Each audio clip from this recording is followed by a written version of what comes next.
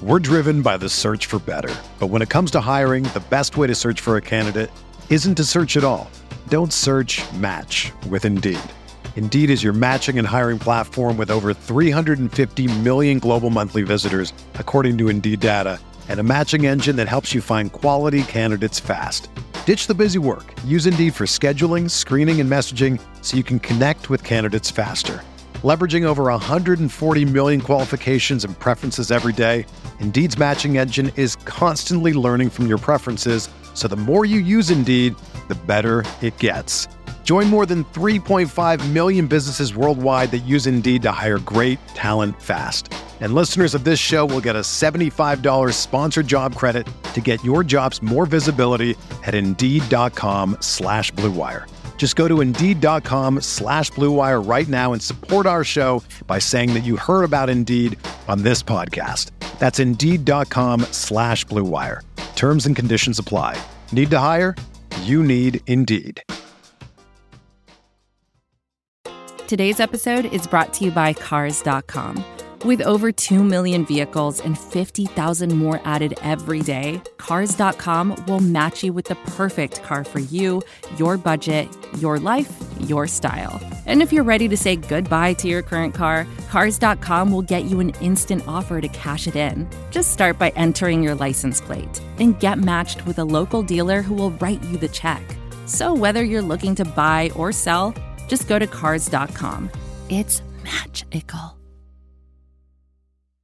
Hello, friends. Welcome to Mavs Moneyball After Dark. The Mavericks just defeated the Atlanta Hawks on national television, their second straight ESPN and nationally televised game victory, 103-94. Tonight, I am joined by friend of the program, Jason Gallagher, because Josh is still on a vacation. Maybe he may never come back. I'm not sure. Jason, how are you? I'm well. I'm the Trey Burke of this podcast. I just a little heat up. Five fouls, it's fine. To talk about that game, we have to get the elephant out of the room. Just the elephant in the room out of the way immediately. That was, bar none, the worst officiated basketball game I've watched this year. It was pretty bad. And I wasn't even mad at the Hawks because it wasn't like they were exaggerating calls, but they weren't doing it in a way that was egregious. They did it in a way that Luka would do it or anybody else would do it. These refs were just absolutely out of their minds. The Mavericks haven't had a normal. They just need to keep playing non-normal games, and then they're just going to look great. This is two straight where I'm just like, what am I watching? This is like the WWF. Was it your former Slow News colleague who said the Seahawks never play a normal game? Yes, that's Kevin Clark. Yeah, and so it's like that's what these Mavericks are starting to feel like because all these games are just weird. So if you didn't watch the game, I don't know why, because nationally televised games are always fun. But basically, Luka picked up 5 fouls at the start of the third quarter. Did not play much of any of the third quarter except for like the opening 60 seconds, and then didn't check in until 8 minutes left or like 10 minutes left in the fourth. Jalen Brunson also picked up 5 fouls in the third quarter, and the Mavericks were ahead. It's kind of worth noting that they played pretty good offensive basketball, hit a ton of threes, 16 of 36 for the game, and that sort of kept them in it. And then the fouling just really got out of control. It was very confusing. So my 5-year-old has been watching games with me, and he doesn't understand the concept of like why fouls are called. Right. And this was not a good game to explain to him because I couldn't do it. And so it's just, it was pretty wild. And then, Luka basically came back in the game and the Hawks just could not score on these Mavericks. It was bizarre. And Dallas just slowly but surely lowered the boom on the Hawks and walked away with a huge win. Yeah. I mean, and not to mention that Trey Burke also got 5 fouls. So there's 3 guards that were playing that had 5 fouls there. Somehow none of them fouled out, but I think it got to a point. I mean, Jason Kidd probably for, all criticisms or whatever aside is probably savvy enough to know these refs cannot call many more fouls. Cause I noticed defensively, the Mavericks were super aggressive, super scrappy during that little referee hoopla, and they probably could have called some fouls, but they didn't because they definitely weren't going to call any more fouls. So you had guys running into people and everything like that. It was awesome. So that kind of worked out to our advantage. So It was, and it's just such a peculiar game because if you're a person who likes to box score check and you go look at this, there's elements of this box score that just make no sense. I mean, Luka shot terribly, 6 of 17. Dorian was 3 of 12, and Josh Green somehow got up 10 shots in 23 minutes. The thing that's been a real difference to me on the sort of the Mavs of late that have been playing much better is kind of what you're talking about, which is like you look at the box score and guys don't look necessarily good. Like, but there's something about what this group is doing that isn't seen in the box score that is so, I mean, obviously it's defense, but like Luka shot terribly, but Luka played amazing. Like, you know what I mean? There was this like simultaneous thing happening. And I feel like that's happening with a lot of dudes on the Mavericks, where it's like, yeah, Dorian didn't look great, but he also played a pretty good game. You know what I mean? I do. And so to kind of give some evidence to your point, there were big time shots hit within the flow of the offense. So there are 25 assists on 38 made baskets. Luka had 11 of them himself. Brunson had 5. There was just some really nice extra ball movement. I felt at times these Mavericks can overpass the ball, or it's just like nobody wants to take the shot. Yeah. And it was just big shots. Jalen Brunson, he apparently needs to get more spot up threes because the man hit 4 threes in this game. And I would be willing to bet he doesn't have more than 1 or 2 games all year where he has hit that many 3-point shots. I mean, because he just doesn't take that many. I'm just doing a quick scroll through. That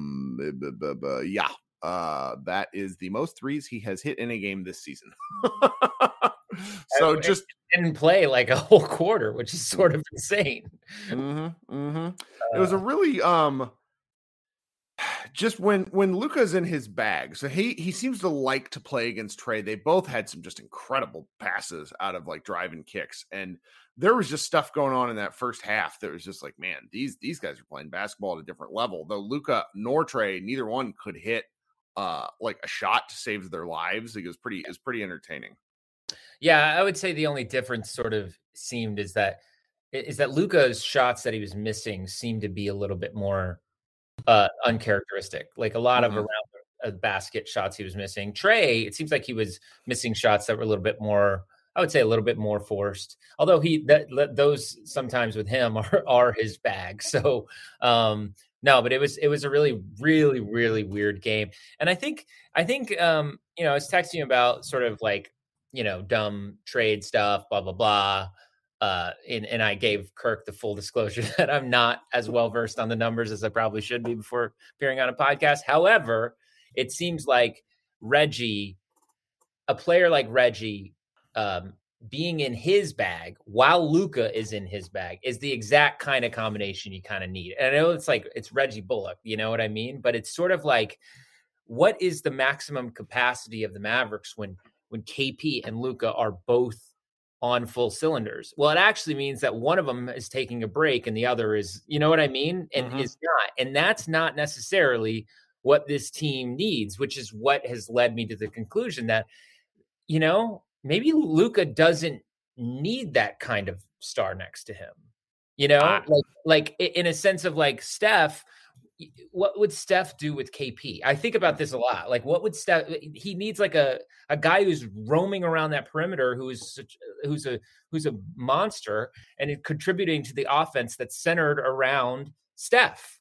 Draymond, same thing. Draymond is not this guy that you got to feed in the post and then they dribble a few times and then if they're lucky and don't lose the ball, then they'll shoot the ball and make the ball. But you know what I mean? It's like I do. It's like those are the archetype type players, the Klay Thompsons, those are the types of players that Luka needs sort of reliably at his side. And that's what's been so inspiring about watching these last few games with no Luke or no KP, no Tim Hardaway, 2 guys that for them to be in their bag, it means that it means they have to play take turns basketball a little bit more rather than a centralized offense. It's interesting because anybody listening to this, particularly people who are big fans of KP, are going to roll their eyes back in their heads and be like, "Oh, not this crap again." But I don't mean this too critically, but I think like the time has sort of come to accept that Porzingis is much, much, much closer to a role player for this team than he is a star. And he, with his body and his just inability to kind of string together games, he's not going to be. And that's okay. It is not his fault he got paid this much. I'm not mad at him for this. It's also he could, if he was healthy, he could be a star on a team that's centered around him. I mean, he was amazing in New York. But again, I get that there's a world where you're like, oh, maybe that pick and roll, could really mesh nicely together. But I think Luka is just a lot closer, not in style, but in sort of the way that you would frame an offense to Steph. I really do believe it, where it's like it has to be one offense. It cannot be now it's KP's turn. I mean, how many games have we watched where KP's healthy, where it's like you got to get KP going early? I don't like it. And it's like it's just a misnomer. It's unfair to both of them because it places one on a pedestal closer to Luka, and it makes him look bad. And it's also not the style of play that you're going to play down the stretch. So why even do it? Why not start the game off playing within the flow of your game? When we went to I recently went. I keep bringing up Golden State because they're just a fascinating offense to me. We went to the Warriors game. Nobody plays like them, so yeah, I get it. Yeah, but I got the privilege to sit next to JJ Redick, my colleague / boss. I don't know how you want to rephrase that, but he was just fascinated with the Warriors offense. And it's like, I don't know if I've seen a more centralized offense around a human being. And hearing Draymond sort of talk about that idea that everybody is out there to exist for Steph. Whether the play call is even for Steph is such a centralized part of that. And that's where I think like Luka has sort of that's the offense that needs to center around Luka. And even when sort of Jalen has to take over, I don't think the offense changes that much. Like the other role players are kind of doing what they normally do anyways. It's the KP thing that's really just sort of a wonky thing. So I think between Tim, who again, like this is no knock on either of those players or necessarily, but I think that it's hard to get them within the flow of this offense and it make I don't see it I feel like we've seen the maximum version of that. You and I've talked about that a million times. We've seen the maximum version of this offense and it's clearly not good enough. So we should try something else, Well, I'll tell you where it does matter, where Porzingis does matter is if he's not a star, he's a very solid role player who adds things, and that these Mavericks are getting by with just like it's a combination of Dwight Powell, Dorian Finney-Smith playing some power forward, and then Marquise Chris is nothing short of insane to me because Maxi Kleber is missing time again. And I know Maxi's probably like your least favorite Maverick on the team, which you know what? He does that phone thing is really cool, guys. It's very cool. I bring him up though to talk about like the Mavericks big man depth is just putrid despite having 1,000 of them. It is wild, and how their defense has sort of, upheld whether through zone or whatever it might be is sort of miraculous. And it helps that the perimeter defense has been pretty solid. Mm-hmm. That's helped a lot. But yeah, no, it has been. I totally agree. It's not like the worst thing in the world. We don't trade KP, but I'm just sort of like thinking about what is it that Luka actually needs. Sure, is it actually Kristaps Porzingis? And I kind of jokingly texted you that how the Sixers are in like the like with Ben Simmons, they're just like, if we get any piece back, it's an upgrade. I don't think that we're there with KP, but I am sort of like, if we get guys that I don't even need a player as good as KP at this point. You know what I mean? I just need like sort of somebody who can play within a flow of that type of offense. And that's kind of where I'm at. But someone who can play with Luka Doncic, who has come out of the woodwork and played like the guy that we had kind of hoped at the top of our dreams this summer, is Reggie Bullock, who tonight poured in 22 points on 6 of 10 3-point shooting. And he's just been outstanding in these 3 February games. I mean, it's truly nuts. He is 15 of 34 for the month, which is just preposterous. It's like I told someone he makes me believe in the gambler's fallacy because he shot so badly and now he's just swung around almost entirely to yeah.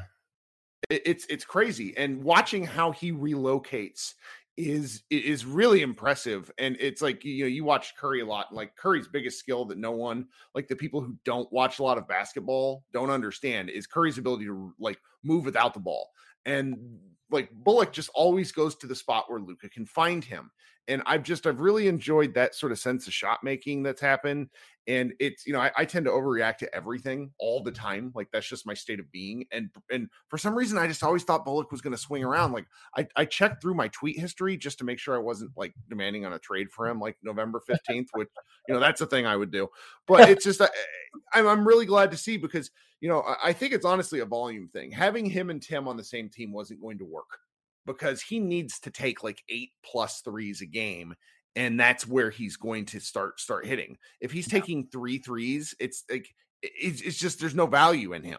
Does that make sense? Yeah, no, totally. But not to keep coming back to this idea of like, first off, Reggie and Luka clearly they have to develop a chemistry, and it seems like they are. Luka, and I'm sure Reggie has his spots in the way that he likes to shoot. It's a spot up, but it's a little bit of a step. Like it's a little bit of a, there's got to be some sort of movement, and he is awesome. He's just like, he and Luka have found some sort of chemistry that I don't think it was there at the beginning of the season.